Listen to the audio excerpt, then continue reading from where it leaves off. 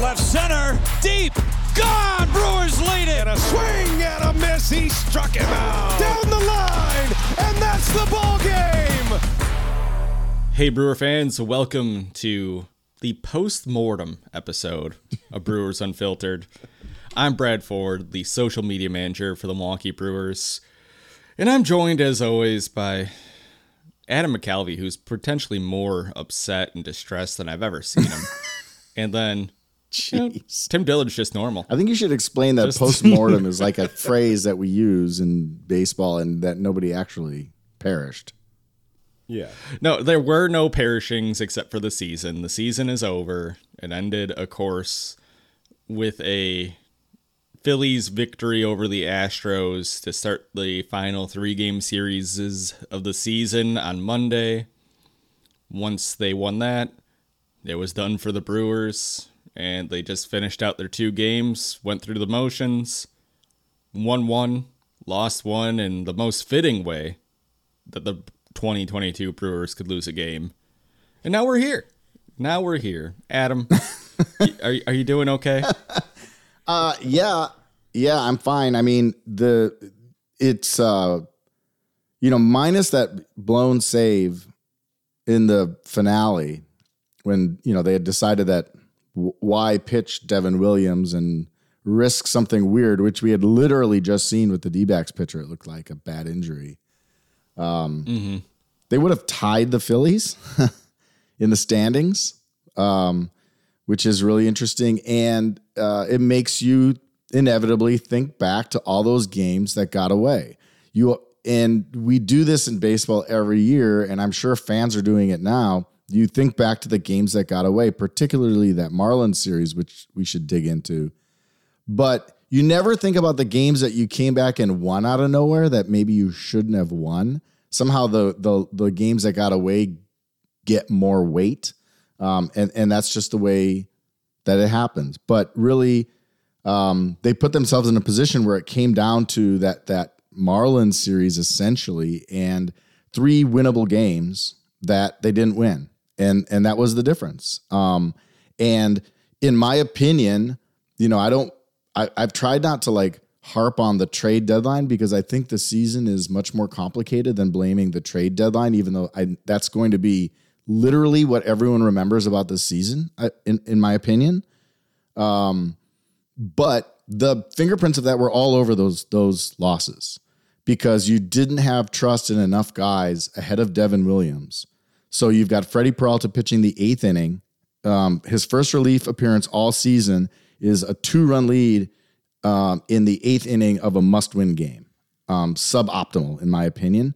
And he made kind of maybe a regrettable choice to throw a fastball to a hitter that they know can do a lot of damage on a fastball, Avi Garcia. Then the next day, with Corbin Burnes, they make what they felt like was an obvious decision to go to Devin Williams after 103 pitches, from Corbin Burnes in a shutout, and Devin Williams got the job done, but he threw a lot of pitches in the process. And then that took a chunk for the next day when Williams went out there, and he's been fantastic for the Brewers, but he suffers a huge blown save in a game they couldn't lose.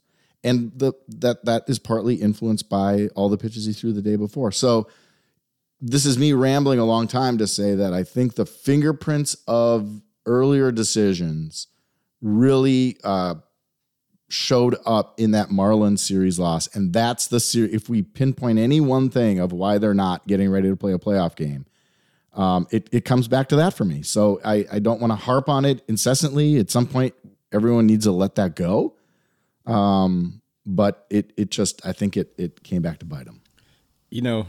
I've seen one, we talk about the losses that you didn't want to happen, came back and shocked you. The one I see fans keep going back to is Hader's first blown save. Yeah. Which happened to come against the Phillies. Yep. And that ended up being the difference in the tiebreaker, because if Hader doesn't blow his first save, he, you have the tiebreaker on the Phillies there.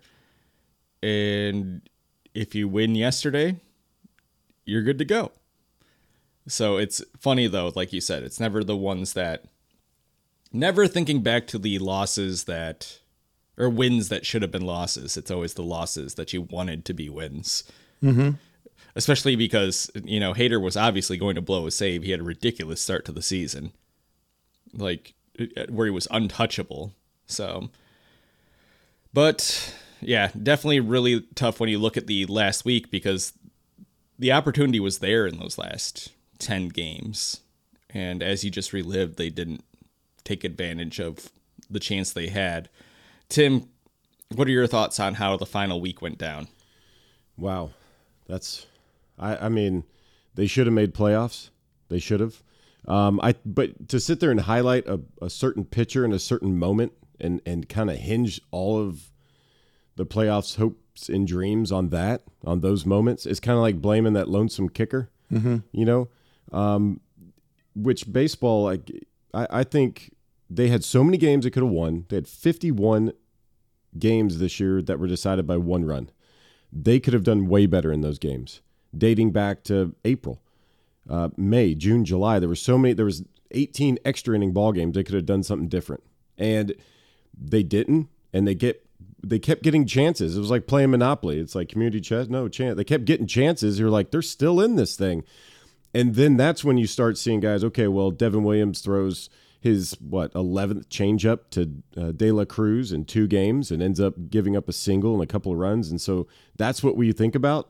No, as a baseball player, I think about all of the close games that they could easily have won had there been some sort of strategic blueprint to win close games. Mm-hmm. I have a hard time watching games where over and over and over again, you have no idea. If we can't see a pattern, it looks like the guy goes to the plate for the Brewers and doesn't know the situation because he wasn't told, hey, here's what we're trying to do. And, you have a guy on second with nobody out, and if you hit a scud missile to third base right at somebody, that does nothing. So that's what I think of. I don't think of the guys like, well, he blew this save. We lost this advantage, or this guy blew the save. This is the game. Season was on the line. No, the season's on the line in April, May, June, July, August. September's just, kind of the end there where you still have chances.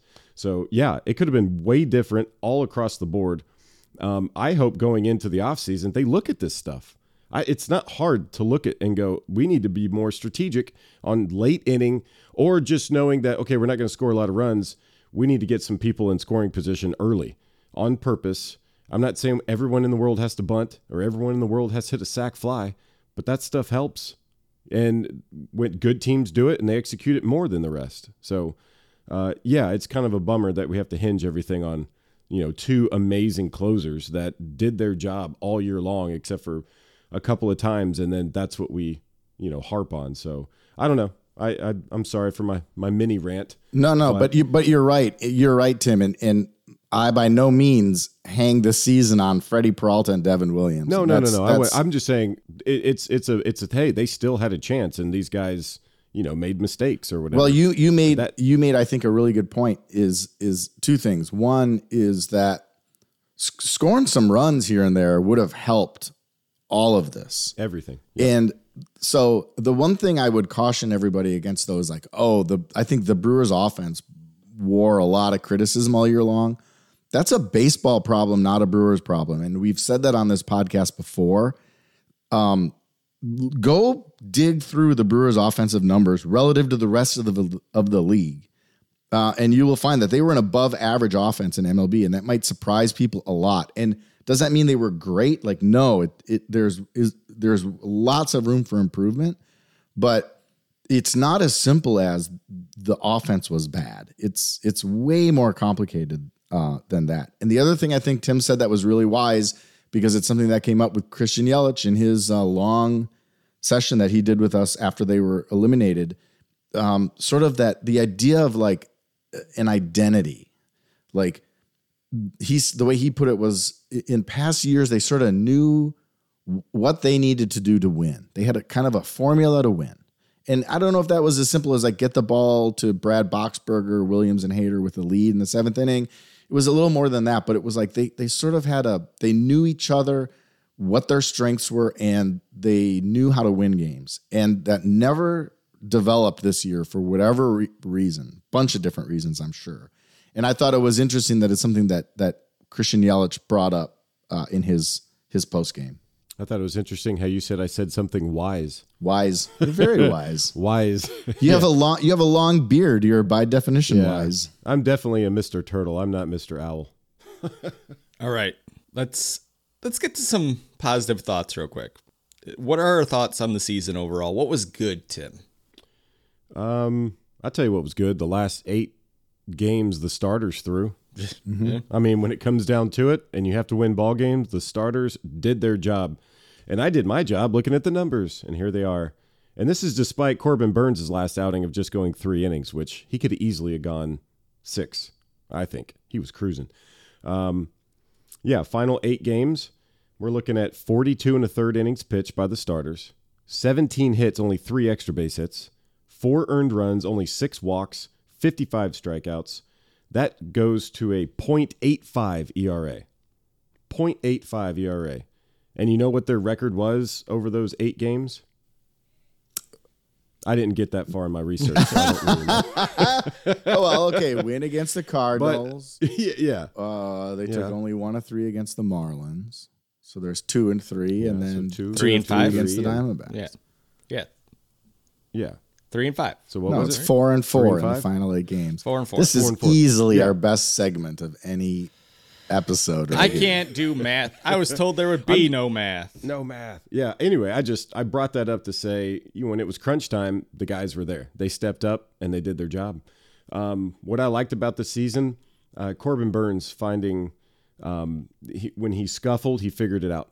I don't feel like he even scuffled at all last year. I think to win Cy Young, if you hit a rough patch, it's almost like you're out of contention. Like you have 2 bad games in a row, you're out. Corbin Burns didn't have that. This year, he scuffled a few times and got right back on track. And props to him for reaching over 200 innings. Only 8 pitchers in Major League Baseball threw over 200 innings this season.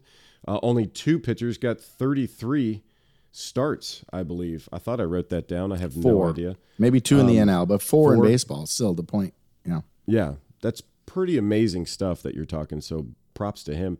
But I think overall, I think they see the talent that they have across the board. I do. I see it. I think Garrett Mitchell is just the beginning. I think they have these guys in AAA that are going to be impact players, and they're going to become a different team. I think you saw the stolen bases going up. You saw the walks going up. I think they're going to find new and inventive ways, but again, they need to be strategic. But watching this team as a whole, there was glimmers where I'm like, how did they lose a game? Because they're so good. And then there's other games where I'm like, how do they win a game? So there was a lot of highs and lows in this, but definitely an entertaining bunch, and they had more fun than anybody. I can't wait for 2023, only because it's going to look different, but at the same time, it's still going to be a good, very good product on the field. Adam, tell us you're good. Well, Tim nailed one thing, I think, in that, even if there are big changes, like let's say they make a big trade of one of these controllable pitchers because they feel they have to, it's still going to be a team that comes back next year with a strength of starting pitching. That's going to be the identity of this team. So the fact that they finished the way they did, I think Tim hit on a really good one. I actually thought about this because I didn't want it to be all doom and gloom today. So I went back through the season and came up with some quick ones of to remind everyone maybe that it ended disappointing, but it was very good. There was a lot of good things that happened. Starting with number 1, that there was baseball. Remember how this year began when we were all sitting in a lockout and we had no idea what was going to happen, and some of us went down to the minor league mini camp just because we wanted to see some ball players, and no one knew what was going to happen. I think Corbin Burns starting. And Adam and I met Jay Savina in his sunglasses. Yes. that could block out the sun for 5 players all at once if they stood close enough, because they were very large. Burns pitching the first and last game and having a sensational follow-up to the Cy Young, which is not easy to do. Within 9 days early, Willy Adames tied the RBI record with 7, and then Rowdy had 8, and almost more when that near grand slam was 2 feet from going over the wall. Would that have been a 12, a 9, an 11 RBI day? I think 10. I need to go back. 10 RBIs. Yeah, because it was a double and 2 got in. But Okay. it was off a position player. So So Well, it's still kind of, don't rain on my parade, Brad. I'm trying to be positive here. I After a couple of months reminded of not a Rowdy lot of that all. I'd be like, yeah, you set the record, but it was off a position player. So Oh, I bet he loved that. he's a good sport, you know? Christian Yelich hit for another cycle against the Reds. Remember that? Oh, yeah. Andrew McCutchen ends an 0 for 32 with a walk-off hit against the Padres. That was a really fun night at the ballpark. Josh Hader got to 40 straight scoreless appearances dating to last year to match the all-time record. Council passing Phil Garner, and they Dan Larea and others put together that crazy video with Coach K and Nick Saban and all those heavy hitters. That was really cool. The City Connects were everywhere in the ballpark. So even if some people maybe hated them because they were so different, tons of people really loved them. And that was something good in the middle of the season. The Fenway Series. I think they won the last 5 games that they wore the City Connect. Well, what the hell, Tim? You should have told them to wear them in the Marlins series. I even said it in the press box. They were playing a game. They won 3 in a row. And I was like, if they win this game, they're going to wear the City Connects the rest of the year. And they didn't. They lost the next day. Well, there we Didn't they wear Sorry, I'm not the superstitious. City but Connect in both Cardinals games on the road, and they lost the first one, Yeah. Tim. So I'm sorry. I have to disagree with you. No, go back and look over the last, So the other things on my list are the Fenway Series when they were hot coming out of the break. That was a great series. The jolt that Garrett Mitchell gave them that could play next year. Yelich hitting a 499-footer. I mean, come on, StatCast. You can't give him one more foot. Which was funny That was because a- it was immediately broken, though. It was like the yeah, next like week, a- well, CJ you know, Cron hit a yeah. 507. Yeah. Well, they just had to get a home guy back on the top of that list. And then Willie Adames hitting more home runs than as a shortstop than any player in franchise history, and getting to hear his name next to Robin Yount. So there was good stuff. There was good stuff, and I think that the disappointment level is really high. But I've been around here a while. Brad, you've been around here. Well, Tim, you've been around here a while too because you've been to the Brewers organization for 100 years.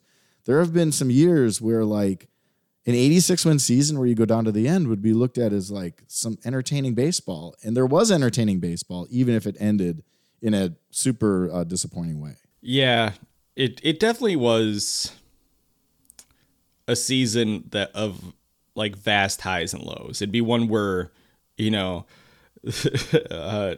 one day I'd be leaving the ballpark screaming, "Anything is possible." Wait, did you actually do that? No, Everything is awesome. no, I did not. Yeah. And then the next day, I'd be leaving the ballpark with tears in my eyes, saying we're never going to win another ball game again. Highs and lows. That also might have been from the stress of being a parent this year. Who knows? But it sure felt like it was related to the baseball team. So I kept thinking, though, about all the things that had happened this year and about how, over 2 million attendance was once this banner year where the club celebrated having that many fans at the ballpark. Going 81 and 81 almost had a parade in downtown Milwaukee. It's funny to see how far things have gone. And as the organization has said, I think that's a good thing that fans have high expectations for the first time in 20 years, 30 years, where they want more on a consistent basis.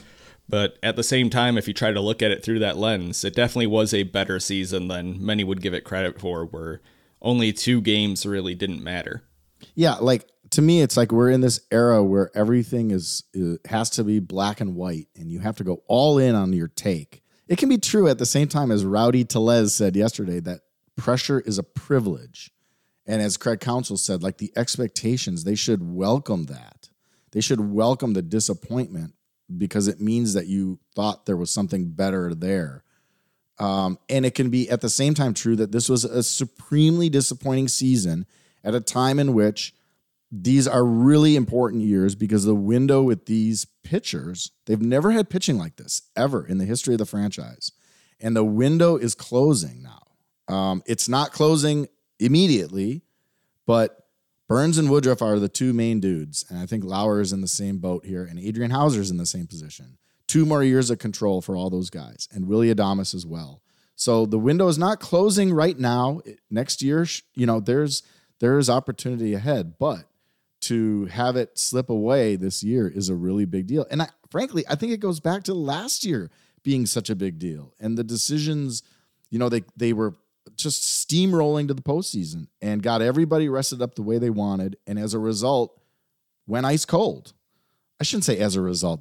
That's an opinion. But the fact is they rested everybody up and went ice cold. And whether those two are connected, you decide. That was a huge moment as well, and because if you go by the bite of the apple theory, which is make a really good team, build a really good team, but keep the future in mind, and the idea being make the postseason as many times as possible, get in that lottery, and try to win it in one of those times. That's the theory, and when you miss, that hurts. Adam, you were in the clubhouse yesterday. You talked about some of the quotes from the guys as they kind of looked back on things. What was the overall reaction at Mood like as they packed up their lockers and got ready to, watch teams from the postseason? Well, everybody can relate. Well, if you can't relate, you were a bad student. But it was the last day of school. And they were packing up, and tough loss yesterday. On any other day. But yesterday it was a pretty, sort of hugs and goodbyes, because that team will never be the same. Even if the core is back, it won't be the same club. The Craig Counsell had that soup quote a couple of years ago where it's like you make the same soup and it's a little different every time, even if you try to make the same soup. And next year's soup will be a little bit different than this one, and that's fine. So I don't think it was doom and gloom. Frankly, I think that's my interaction with fans. That's one of the things that bothered fans this year, is that nobody seemed to get mad. They want people to show some emotion. And Counsell's not going to do that. He's the manager. He has to keep everybody up because they were still in it mathematically. The players are in this mindset where they're trying to, play well every day. And that means coming in with a positive attitude and expecting to win. And nobody else stepped forward to get mad. And I think that made fans even more mad. So there was not a lot of, there was disappointment yesterday, but it was also we have a good team. As Corbin Burns said, his opinion is if the same team runs it back next year, they fare a lot better because they, in the end, came together a little bit. And I don't think that happened as much as they would have liked earlier. Tim, when you're packing up after a disappointing season, what's the mindset? Are players over it, or can you walk us through what that's kind of like from the player side? Sure. It kind of hits you really fast. The game's over and you walk in the clubhouse and you realize, oh, I'm not going back out again. This is the last time you put your spikes on, last time you put your jersey on. And usually about the time you're taking your jersey off and throwing it in the laundry bin, you're like, do I throw it in the laundry bin? Do I keep my jersey? Where's my bag? Do I keep my belt? And you're looking around, you're going, do I got to unpack, do I got to put away my locker? It's just a lot of, I don't know, you know it's going to happen, but it doesn't hit you till you're actually doing it. And then you're like, well, how do I get my stuff to the car? In the big leagues, you got a little golf cart. I saw a couple of guys on the golf carts, getting driven up to the parking lot, and, they're just trying to get their stuff together, and you don't really get to decompress what just happened, what you just went through. It takes several days. Once you get back in your home setting, you sit around and you start thinking, golly, remember that game? Man, I wish I'd have done this, or, oh, this was a fun game. And then you start relaxing a little bit. I hope these guys will be able to go through that and take a few weeks off. The best thing you can do for a pitcher after pitching so many innings, take a month off and don't do anything. Probably position players too. Just let your body and your mind heal itself, and then push on and start training again. But to sit there and think that you're going to be able to figure out everything that went wrong when you're sitting in the clubhouse or sitting in the dugout, it's just not going to happen. It's a process, and you feel weird. I remember one year we lost out in, I guess, 2011, and we're all trying to figure out what to do. And, they were like giving away supplements, right? Like you have all these supplements in the strength, what is that called? Weight room? I'm not in there a lot. And so they got all this stuff, but it's going to expire. So like, what are you going to do with it? So, they're like, hey, do you want all this like, protein or glutamine or whatever that's regulated by the NSF? It's NSF approved. And you're sitting there like, when would I need, what's going on? They're like, yeah, it's going to expire. You're going to need it in the off season for training. You're like, oh, okay. So you start adding that to your bag. Like stuff you don't even think about starts coming to the forefront. How do you get out of your lease? Is there gas in my car? If I'm driving home, am I shipping my car? Like all of this stuff kind of comes crashing down on you. And you're just kind of like, let me get through this. And then it's only after that, when you're sitting and you're relaxing, that you can actually think about the season, the highs, the lows, the good, the bad, and put it in perspective. Yeah, that 2011 is one of my clearest memories of covering this team. Tim, do you remember the Fielder kids bawling in the clubhouse? Yeah. Because we didn't want to leave. A lot of guys didn't want to leave. Me and Casey McGee, maybe Axford, we sat in the kitchen for a while. I mean, we're all getting text message from from family, like, you coming out of the clubhouse? Like, we don't want to leave. It was tough. You kind of sit there and you're like, you start reminiscing, like we're at the bar or something, like, hey, remember that time? Bill Brasky, whatever. But that's kind of what it feels like. And you wish that there was something after the season. Like, you almost wish, like, everyone could get back together in a week, right? Like, don't leave. And, 3 or 4 days, maybe a week, let's come back together and then see what happens. Almost like you get to reminisce, like, because you don't really get to do that in that capacity during the season. It's only after the season you start trying to, talk about that kind of stuff. So I don't know. It was a hard thing. There was a lot of guys that were sitting around not doing much. A couple of guys probably were like all packed up, like, see ya. Yeah, for sure. I remember Grinky was like, we're all sitting there still in our uniforms, and Grinky's like showered up, ready to go, got his bag. He's like, all right, guys, see ya. Hey, where's Grinky? He left an hour ago. Oh.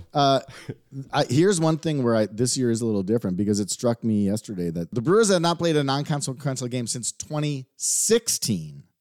2017, they finished on the road and left. And then the other years were playoff years. And like last year, you finish in Atlanta, and then it's like, boom, gone. And it's over. This year, we're doing this. We're talking here on Thursday morning. The clubhouse is actually open all day today and tomorrow.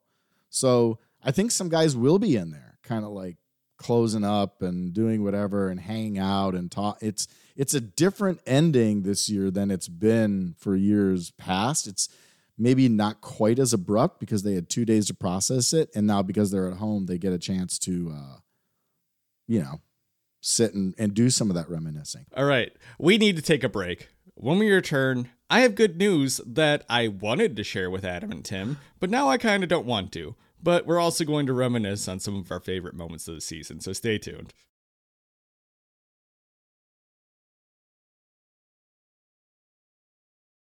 And we're back. I have some good news. Adam, Tim, no trivia this week. We're just gonna spend it. Oh, that is. We're just gonna spend it reminiscing. Jeez. So let's start with this. The Brewers had a lot of wild games this year, for good and bad. Tim, since Adam listed out like his 50 favorite moments, I think, which was your favorite game of the year? Favorite game of the year? I mean, pretty much any Brandon Woodruff game after he came back from the IL was pretty awesome to watch. Corbin Burns, obviously. But one game that and we've talked about on the podcast too many times, and the people are probably going to be like, Tim Dillard likes, playing small ball or whatever. I'm not saying it. I love the fact this team hits home runs. I love that. And they walk a ton. I think there's a correlation there. But I love it when they can recognize the moment and they'll do whatever it takes to win the moment. They won't die on the hill of, we're going to swing for the fence. And it goes back, I had to look it up, April 28th. They were in Pittsburgh. You already know what I'm going to talk about. There's one out in the ninth. Christian Yelich, pinch hit, walks up there, lays down a bunt. Just a simple little bunt, beats it out. It's a single. And what led to, after that, Wong hits a single. Narvaez hits an opposite field single. McCutchen hits an opposite field single. They win the game. That right there, I was so surprised in one way, and in another way, so encouraged, because I saw this team was about to do whatever it takes to win a ball game in whatever situation that was. That wasn't the case for the rest of the year. It lasted for a little while, a week or two, I think. But I remember that right there was a turning point. I was like, this team can be as good as they want to be. Not long after that's when you start seeing some of the pitchers get injured. But anyway, that game right there, I thought honestly was going to be a turning point in like just putting this team from just not just a playoff team, but like a deep in the playoff team. So I don't know. That's not very. I didn't really do a lot of research. That's a great one. What are you talking about? Why would you say that? That's a great choice. I don't know. I just it stuck with me because it said a lot about everyone involved, and it said a lot about that dugout and what they were trying to do. Maybe it didn't carry over as long as I thought it was going to carry on, but I thought that was a good moment. You know, that reminds me though. Hunter Renfroe not only had his first sacrifice bunt of the year, but his only two of his career this season. Yep. Bunter Renfroe. So talking about small ball, they did end up using it later down the stretch. Adam, pick your favorite moment of the year, favorite game of the year. Mine was not a good game. It was an 18-4 Brewers win, May 4th, when Rowdy had all the RBIs and almost had 10 RBIs. It was the first game of the dugout bell. And I love gambits like that because it's something to write about and something fun. And I think if you look between the lines of all the quotes over the last 3 and 4 days, stuff like that was missing this year. And good baseball teams are not good because they have dugout bells and gauntlet gloves or whatever. What do you call that thing? Infinity, whatever it was. You love Marvel. Don't act like you don't. They're not good because this is a game. The 2011 Brewers were not good because they had a blue doll. But something wasn't there with this team that they tried to manufacture, and it didn't happen for whatever reason. And that was where it was really happening, where they were together as a team. So that was a moment that stands out to me as kind of my favorite of the year when the bell made its debut. I think my favorite was the second Keston Hiura walk-off home run. And what I really like about it wasn't necessarily the moment, but the post-game, where he demands on doing his interview with Sophia with Garrett Mitchell. He gives, Garrett has his like a rival game where he hits the big, game-tying home run. He calls him out. 3 members of the team, including Willie and Brent Suter, come out and give a Gatorade bath to Garrett. It was just this interesting moment of seeing like the team being like, hey, you're one of us, you're welcome, you were a huge part of this win, and everyone going out of their way to acknowledge them. And it gave me a similar feeling to when the whole clubhouse waited for Vogie to come off the field. Not quite to that level, but a similar moment. And I just really like those stories where you can see the guys really being a brotherhood. So that was my favorite. That was a good one, too, because Keston had just gotten called back up from AAA. And, anytime you want to make a splash, I mean, you get a chance and you take advantage of it. It just feels good. It gives validation for the management putting faith and making a decision to, hey, we're going to go with this guy. And then the guy delivers. Everybody looks good. Everybody wins. That was a good moment. I remember that one. All right, Adam, let's get it down to your favorite play. Well, I have a feeling what you guys are going to say. I mean, the play of the year was pretty clear, so I'll leave that one alone. And I will say Bunter Renfroe. Yeah, that's a good one too.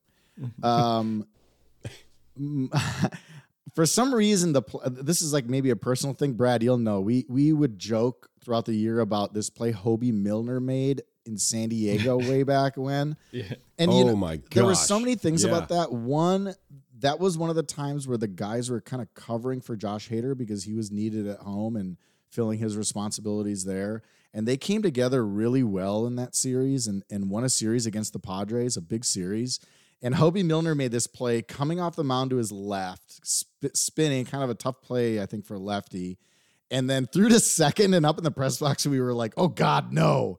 And it turned into a double play and like a really good moment. And for some reason, we kept talking about that play over and over, partly because our friend Kurt Hogue, who covers the Brewers for the Journal-Sentinel, said on Twitter that he wasn't all that surprised because he'd noticed in spring training that Hobie Milner is really good in PFP, which is like just the most insane statement I've ever heard. There's no way he noticed that in spring training.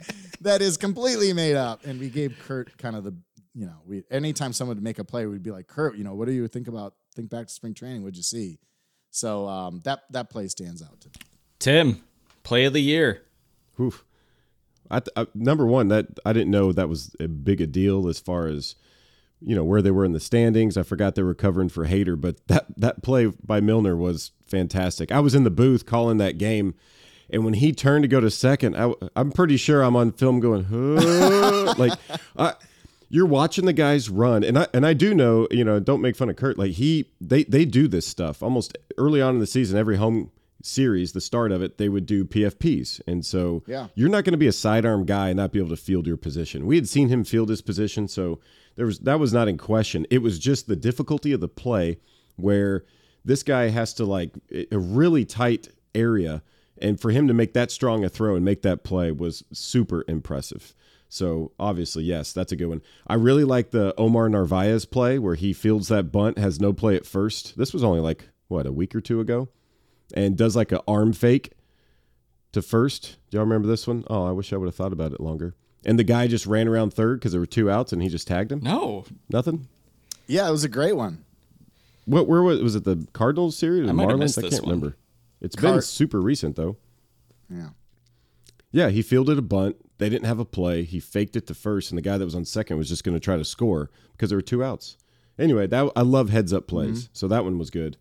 But one thing that just sticks out in my mind is the Hunter Renfroe when he ran from right field to center field and picks up the ball and hoses it in, and I forgot who Willie caught it. catches it. I thought Willie Yep, Adames Willie got catches it. it. Yeah, and throws out the runner at home just because nobody. I mean, you could draw this play up 10 times. You're going to have 9 right fielders not be there. So for Hunter Renfroe to be there, just not only was it a great play, but just the baseball IQ and the sense of being at the right place at the right time and knowing your job. That's incredible. Incredible play. Look, when you look back on play of the years, it's always defensive plays, which is funny. But it's Jonathan Davis breaking his neck. It's Jonathan Davis breaking his neck in Tampa 100%. Bay. Yes, there's no doubt. Because that was the obvious play of the year. I'm going to give you a second, and it's one people didn't really talk about because it came so close to the Jonathan Davis breaking his neck in Tampa Bay. But it is Tyrone Taylor climbing the foul wall in Wrigley and making that catch. I was going to say that one, Brad. It was amazing. That level of difficulty is what you're talking about on those plays. Yeah. Like, that was sheer athleticism on Davis. Like, that's just, people don't really catch that ball. I remember StatCast was like, no, this is a catchable ball. No, it wasn't. Yeah. Like, it shouldn't have been caught by a human, and it was. And the Tyrone Taylor, when you're over there by the wall over there, it's just concrete. Mm-hmm. I mean, and to have that awareness and to come out of it, healthy. Well, in the Tyrone Taylor ball, wasn't that in the doubleheader sweep of the Cubs where the Brewers went their best 50-game start ever with that Memorial Day it was sweep? the makeup That was game. the high point of the whole year. Yeah. All right. Good one. Who impressed you most, Tim, on the field? Who impressed me most on the field? Yeah.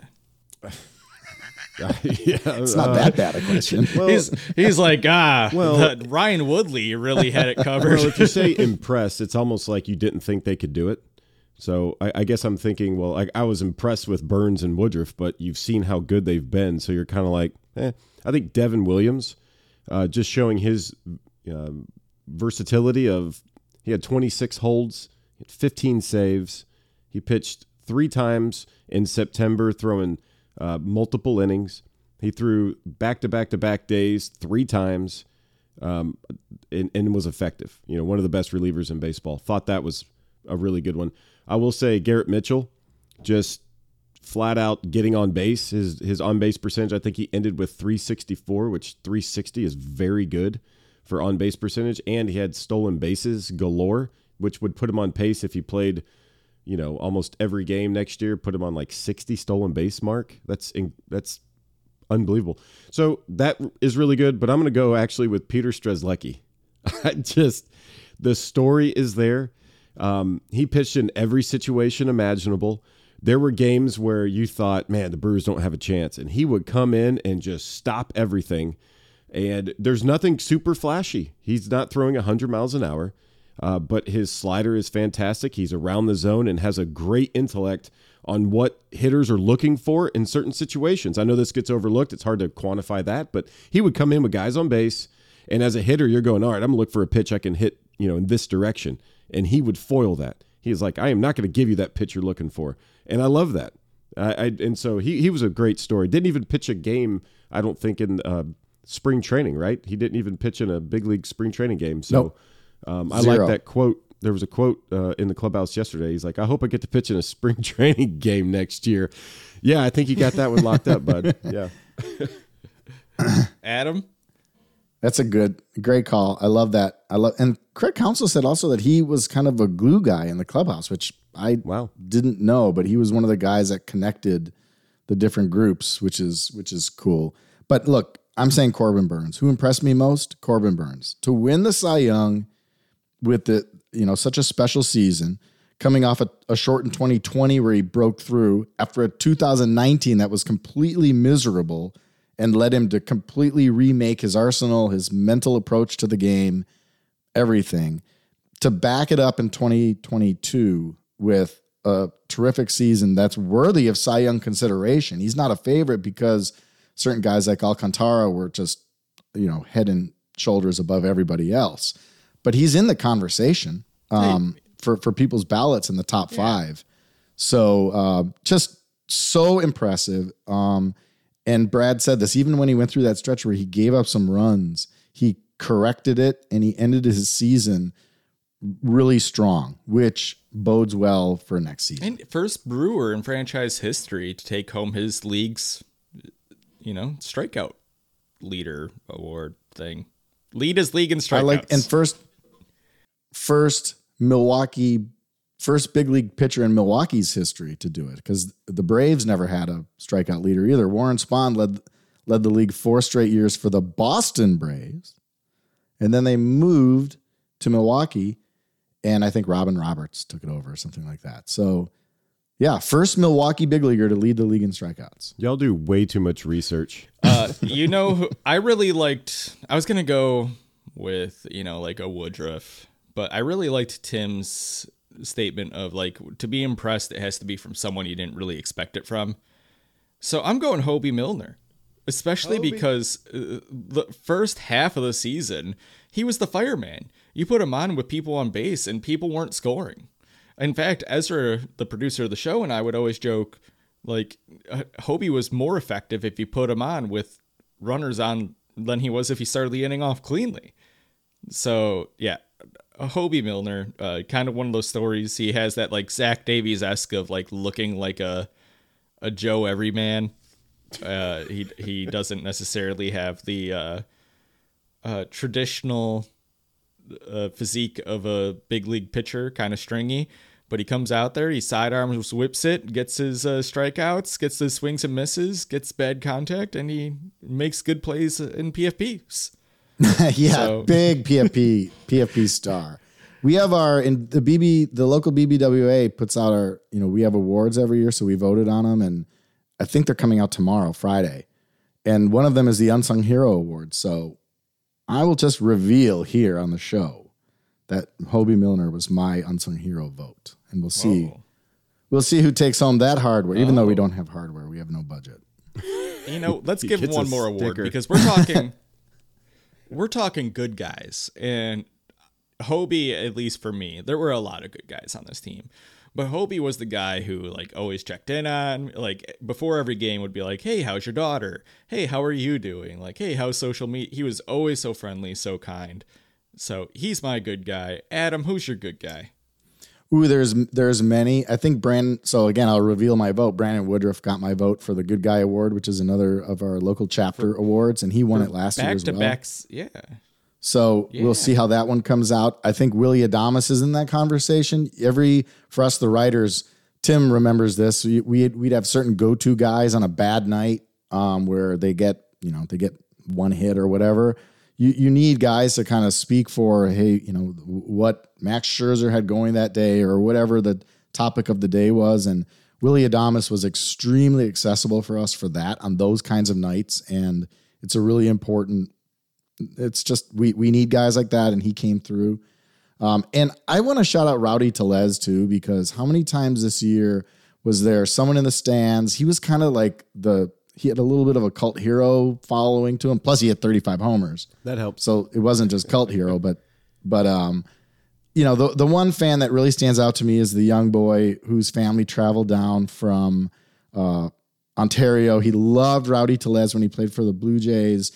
He struggles with autism and just had this connection with Rowdy and was really set on seeing Rowdy play. So the family drove down, and the mom Rowdy made their year by carving out some time to go spend some time with the kid. And then he hit like the winning homer that day or something. So that was a kind of a special moment. So Brad, you always ask us for these things, and we give you 5 answers. And those are my That's a good thing, though. You're talking about 5 good guys. That's awesome. You should be. Yeah. And Tim, are you giving it to yourself? Yeah, absolutely. Vinny Rottino. Vinny Rottino's about to get a vote. No, I would probably go Suter. I just feel like Suter just... Yeah. It's almost like he can't just be around himself, which is in the best way possible. Everywhere he goes, he just exudes joy. When you get to the field as early as I am able to do, they let me in with my multipass. I sit there and I talk to him in the dugout. When he walks by, I see everyone that he talks to. He says hi to everybody. He goes back behind where the people stand when they're on the field, I don't even know what you call it, but the warning track behind the cage during batting practice. I don't even know if he knows everybody there, but he's always over there talking to people. Every time he gets done with batting practice and comes in, he'll take a ball and roll it to people that are back there. Just that stuff, it goes overlooked a lot of times. But he's doing this even away from the field in some of his campaigns. So that takes a lot of energy, and to still do your job on the field, because baseball is such a hard game. Everybody that we've brought up here has that extra element, because baseball is so hard and it makes you selfish. It just does, because it makes you go, you need to be better. You need to think about yourself and getting your craft better and figure out why you can't hit or figure why you can't pitch or something like that. So to think outside the bun a little bit and think about others while you're going through this, this stressful job, it's elite. And these, everyone that we named, they're special figures, I think. And props to the Brewers for having these kind of guys in the truckloads. Suter was like the dad. He was trying to keep everybody off their phone. Yeah. Hello, Dad. Right? Like how many times down the stretch he's like, well, trying to keep guys off their phones. So we got a ping pong table. Yeah. Well, I heard a story just yesterday. Craig Kashan was telling me, we were talking about Counsell, and he said that years ago when there was a rain delay, like when they're on the road and there was a rain delay, they had to do fill in, like Brewers Live had to like come in and fill in for those rain delays like we do. Thank you everybody for watching Bally Sports Wisconsin. But anyway, there had to be a guy that Craig had to talk to. Like they're like, go in the clubhouse, and talk to somebody. So Kashan would go in there, and Craig Counsell was his guy every single time. And Craig would be like, really, me again? And he's like, yeah, would you? And Counsell every time. So they'd sit in the dugout and they would just shoot the breeze. And he goes, that still sticks with him, however many decades later. So I don't know. I think good guys are what the Brewers look for, because at the end of the day, you want these people to do life together for 7 months. You have to be, there's a certain type of guy you want to hang around with. So real quick, I want to give some shout outs to things that people probably never see really, I think in most fans' eyes, these are anticipated, but Rowdy Tellez yesterday, 20 minutes before the game, before stretching's supposed to happen, goes out and he signs for about 60 fans along the right field foul line. Brent Suter and Devin Williams, every Sunday or every Wednesday afternoon game, they would sit and sign so many autographs as they finish their warm-ups. Like, I don't think Suter, I think a lot of people expect that from. I think Devin Williams is a surprising name, but that guy gives a lot back to fans. I've seen Christian Yelich spend a lot of time, especially on the road with road fans. So some of the guys who, and there's plenty more, like when it just comes to like being nice to fans that deserve treatment. Mike Brasso, I think we talk about the people who would pay to watch, batting practice behind the cage. I think he gave out a ball to every child there every single time. He made sure every child went home with a ball. And when I talked to him about it, he's like, yeah, I remember being the kid who wanted a ball. So, just nice things. But we're going to move on. We're taking another break. And when we return, it's rapid round time, boys. Ooh.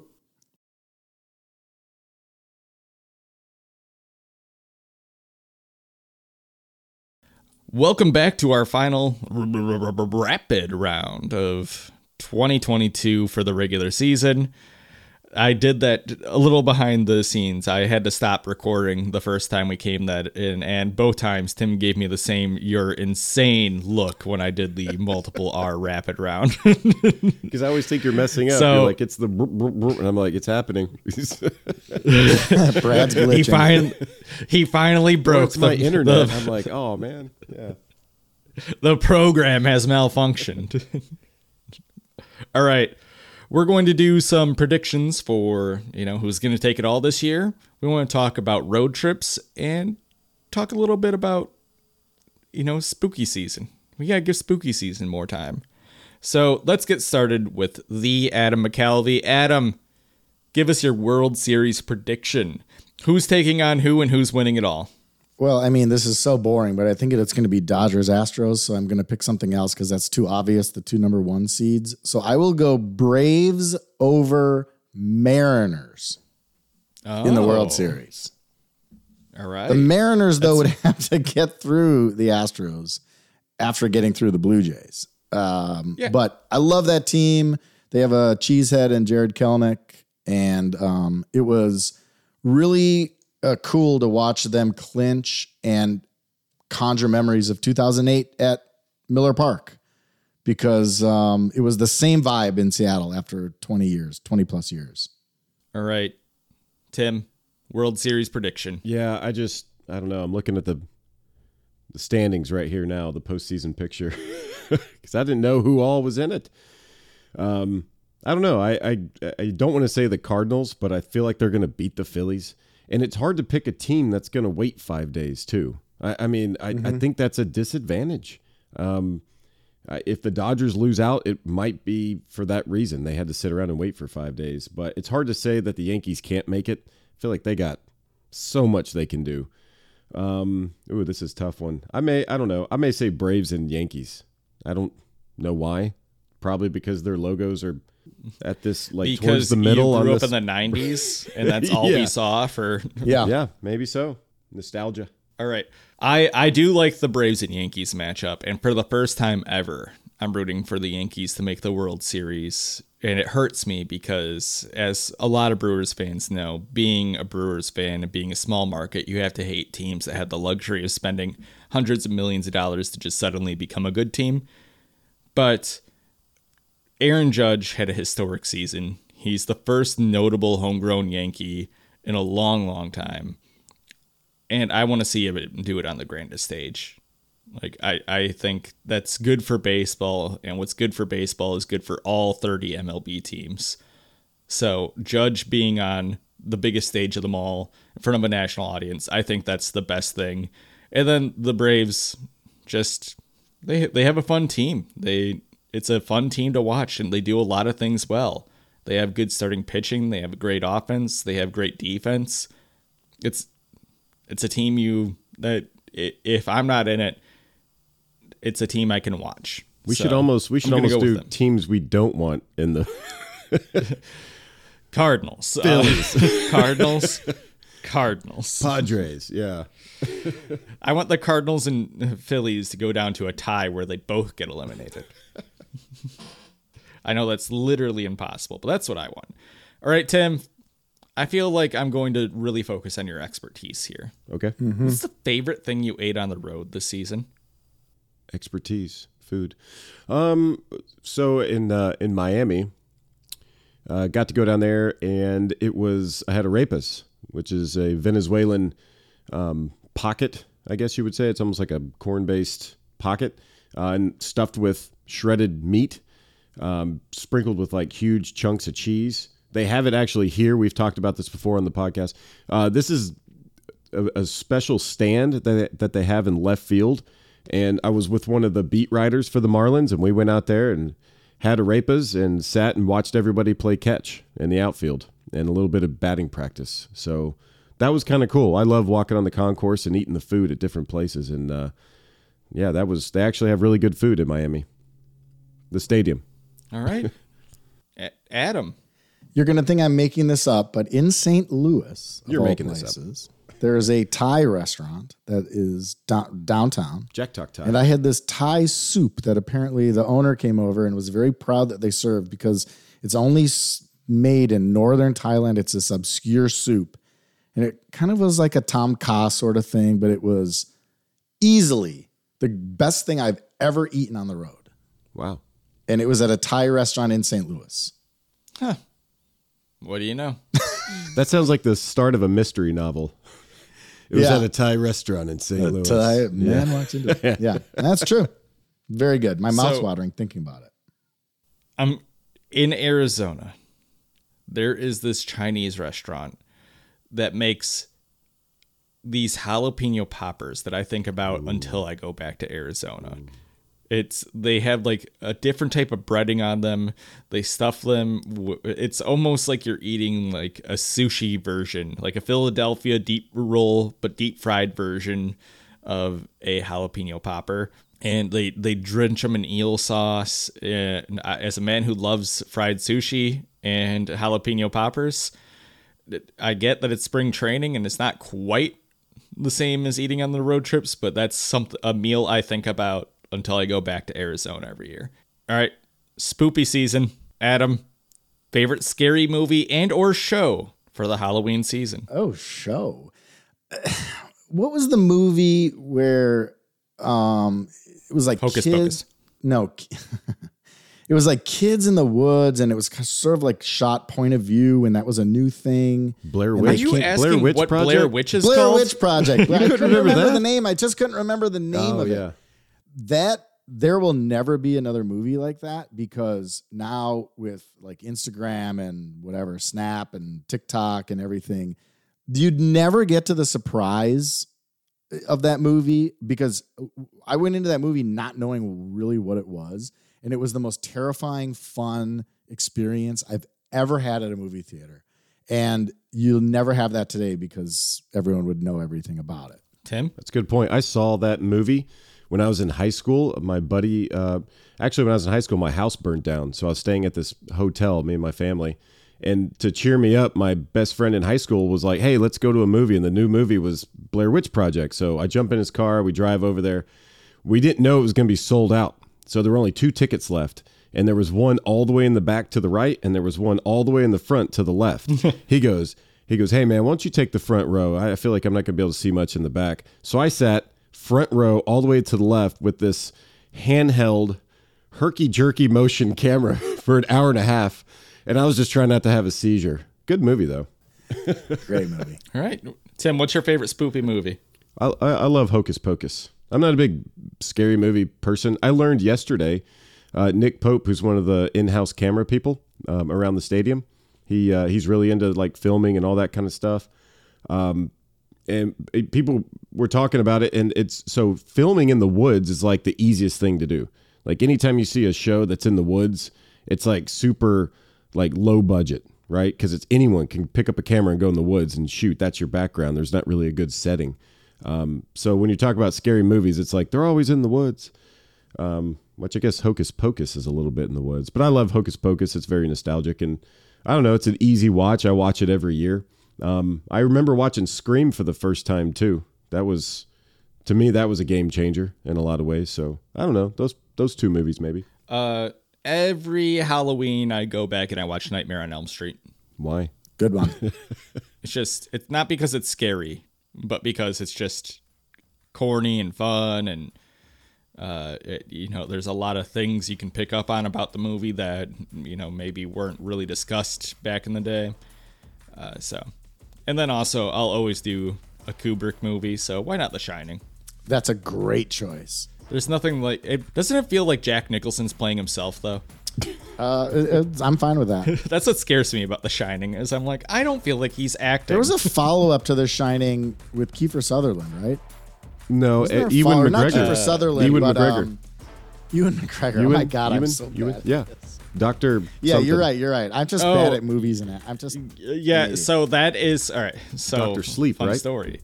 That is a sequel to not The Shining, but the book The Shining. Oh. Is there a difference? So it doesn't play off the it doesn't play off the movie canon. It plays off the book. Oh canon. wow, okay. Off-season project. Ooh.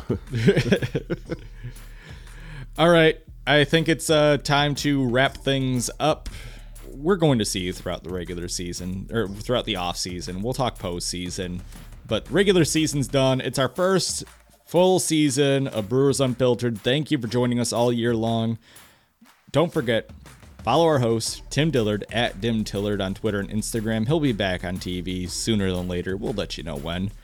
Look for Adam McCalvey at Adam McCalvey on Twitter, Instagram, and Facebook. He's going to have articles all off season long at Brewers.com. I couldn't remember our own website because something popped up. What are you struggling with? Something popped up on my screen and just really distracted me. And of course, make sure you're following the Brewers on Instagram, Twitter, and TikTok. We'll see you next week. Thanks, everybody. Thank you. Yeah.